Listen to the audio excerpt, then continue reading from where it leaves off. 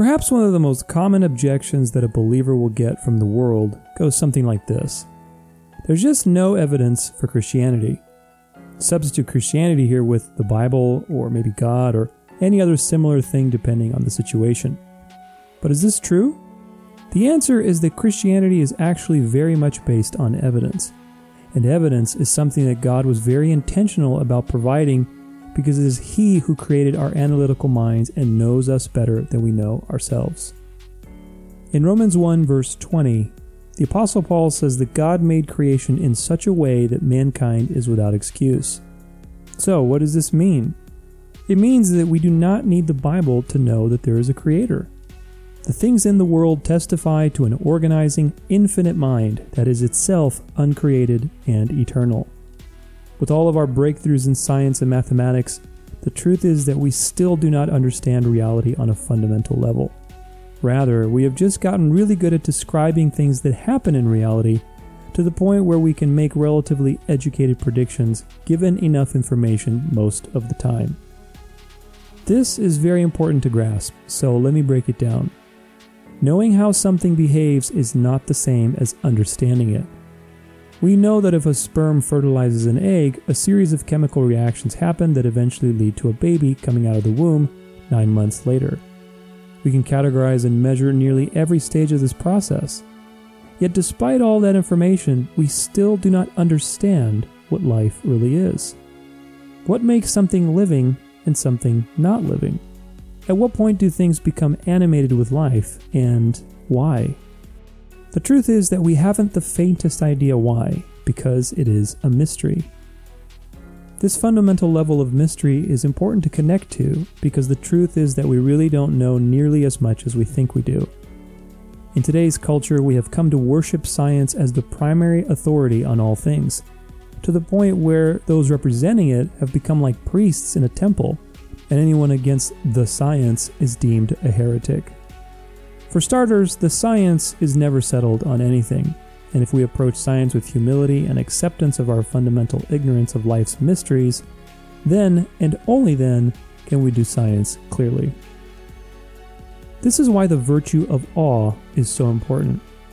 Christ placed great emphasis on childlike faith, because children were pure in their ability to believe.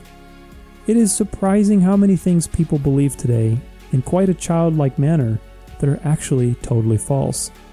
Even those things that are supposedly based on science, the truth is that faith is always part of the equation whether we realize it or not. Faith and awe go hand in hand, but people today have lost touch with their ability to marvel at God or His works, and instead marvel at sports teams, movies, the latest shoe or car or gizmo on TV, or the latest series on Netflix. As a culture, we have traded in our high intellect for a low one, settling for the garbage instead of opting for the choice fruit. And because we are living in a time that is ruled by pride and material comforts, anyone who argues against these things is seen as crazy. Nevertheless, the evidence is always there because God has written it into reality itself. We have ample proof in nature, according to the Bible, and certainly our conscience, and even the consciences of animals, testify that the Creator is personal in nature, perfectly just, and that He cares about what is right and wrong. There is no excuse to believe that everything we are experiencing is random or the product of chance. And the truth is that it takes much more faith to believe there is no Creator than to accept the testimony of creation that there is one. With that said, if we do look in the Bible, we see even more evidence of who God is and what He is like. A main point here is that God very much cares that we have evidence, and the Bible shows a consistent picture of this through many situations. When God chose Moses, for example, Moses actually told God to find someone else 5 times. Did you know that? Moses is actually famous for his doubt, and in response to this doubt, God gave him supernatural signs to prove who he was dealing with, such as turning his staff into a living snake and causing his hand to become leprous and then healed again. In fact, the whole Exodus was choreographed by God so that the Israelites would have ample proof of who He was.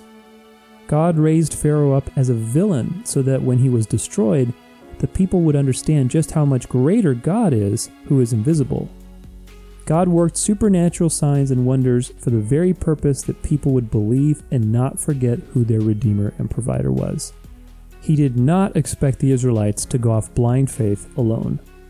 Yet despite these things, the Bible shows us consistently that mankind is stubborn and hard-hearted by default.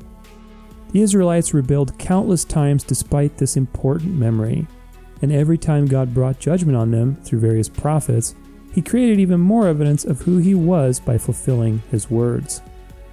Despite this evidence that God was sovereign over all things, people still rebelled.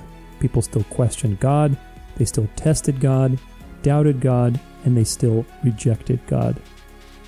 Other famous examples of God indulging mankind with evidence are Gideon and his fleece, and the well-known doubt of the Apostle Thomas, who wanted to put his very fingers in Christ's wounds in order to believe the resurrection. The Bible commands us to not put God to the test. That's in Deuteronomy 6 verse 16. Yet this is exactly what these and many other examples throughout the Bible portray. But how did God respond to these challenges for evidence? What we see consistently is that God was gracious and provided the evidence that people wanted. With Gideon, God entertained his bizarre request to soak or dry a piece of fleece as proof. And with Thomas, Jesus lovingly entertained his request to touch his wounds so that he would believe. God did not rebuke these people, but rather patiently showed them the proof that they wanted. Yet an important distinction now arises. God did rebuke people for their lack of faith and for demanding signs in other places. In Mark 9, where he healed a boy possessed with a demon, Jesus expresses frustration with his disciples for having little faith in the work that he had called them to do in his name. The father of the boy is also skeptical, telling Christ that if he could help, then it would be very welcomed. To this, Jesus replies to the man that anything is possible with faith, and the man begs Christ to help his unbelief. The next thing that happens is a supernatural work of God, and the demon is banished. Jesus also rebuked the Pharisees and the Sadducees, who constantly demanded signs from him to prove who he was. This is seen in Matthew 16, where he replies to them that they are an evil and adulterous generation for demanding such signs. And yet even here we see God's mercy, because he promises to give them a sign nonetheless, the sign of Jonah. What exactly was this sign, though? Well, we know that Jonah was dead for 3 days in the belly of the great fish, and then he came back to life. In the same way, Christ sweetened his rebuke with a reminder of the greatest sign of his power there is, the resurrection. So, what do we make of these events? Firstly, those who Christ rebuked most for wanting to see evidence were actually believers, not unbelievers. Those who should have known and trusted and had faith the most were actually the ones who demanded more and more of God. And that is why he called them an evil and adulterous, which means faithless, generation. Yet with the average person, Christ was very patient, like he was with the father of that possessed boy who had reached despair in his situation. We see this also through the countless miracles that Jesus worked while he was on earth. And what it all comes down to is that God very much cares about giving mankind evidence of who he is and what he does. Christ reminds us in John 18 verse 20 that he said nothing in secret. And this again testifies to the fact that God is as transparent as it gets in his actions and intentions with mankind. Besides these things, the Bible places great emphasis on judging rightly and testing the spirits, on using our analytical capabilities and meditating intently on the meaning of God's words so that we understand and commit them to heart. The point here is that God created our analytical minds and wants us to use them. Yet at the same time, there is a limit to analysis, and this is where we see God getting frustrated with believers, or those professing to be believers, throughout history. There are many supernatural things that happen in the Bible, because the Bible is a testimony of the supernatural creator who is beyond the rules of time and space. There are talking donkeys, staves turning into snakes, plagues of blood, miracles of all kinds, evil spirits, and supernatural manifestations. In today's world, these things are easily misconstrued for fairy tales, because we have become so cynical about everything, relying on our limited understanding of the world as the key to interpreting reality. Yet the truth is that there is ample evidence to know that God exists and also to know his character. God has provided plenty of evidence, and He also cares that we have it, which is clear from nature and from the testimony of Scripture. Yet, just as the old adage says, you can lead a horse to water, but you can't make it drink. The truth is that no amount of evidence can soften a hardened heart if God has not chosen to supernaturally act on that heart and reveal them the truth.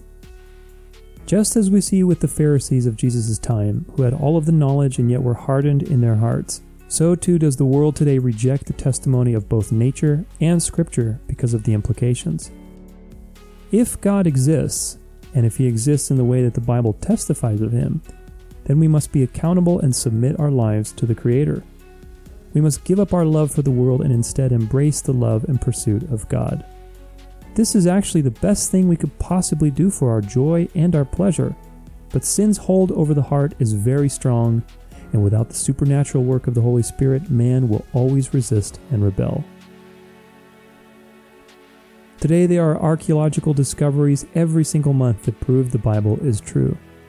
They have also studied the Bible and found tens of thousands of correlations between books that were written by dozens of authors over a period of 1,500 years, which is impossible according to man, but not if the Bible was divinely inspired, just as Scripture testifies of itself. There is also ample evidence for the life of Jesus, where even atheist historians agree that He existed, and there is ample evidence for the resurrection available for anyone who, like Thomas, wants to get into the nitty-gritty so that they can believe.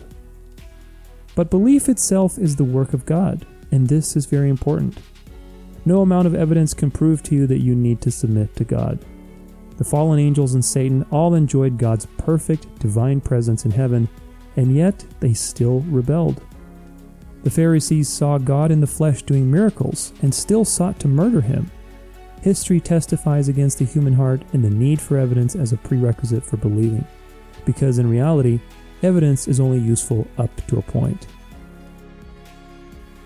Today I am a Christian because I know Christianity is true.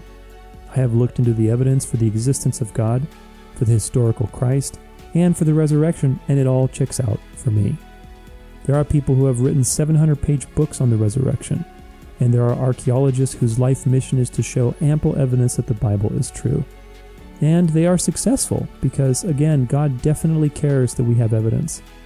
I also have personal evidence by looking back on my life and seeing the countless times that God saved me from death or from suffering. And I look upon creation, and the only logical conclusion to me is that there is a Creator.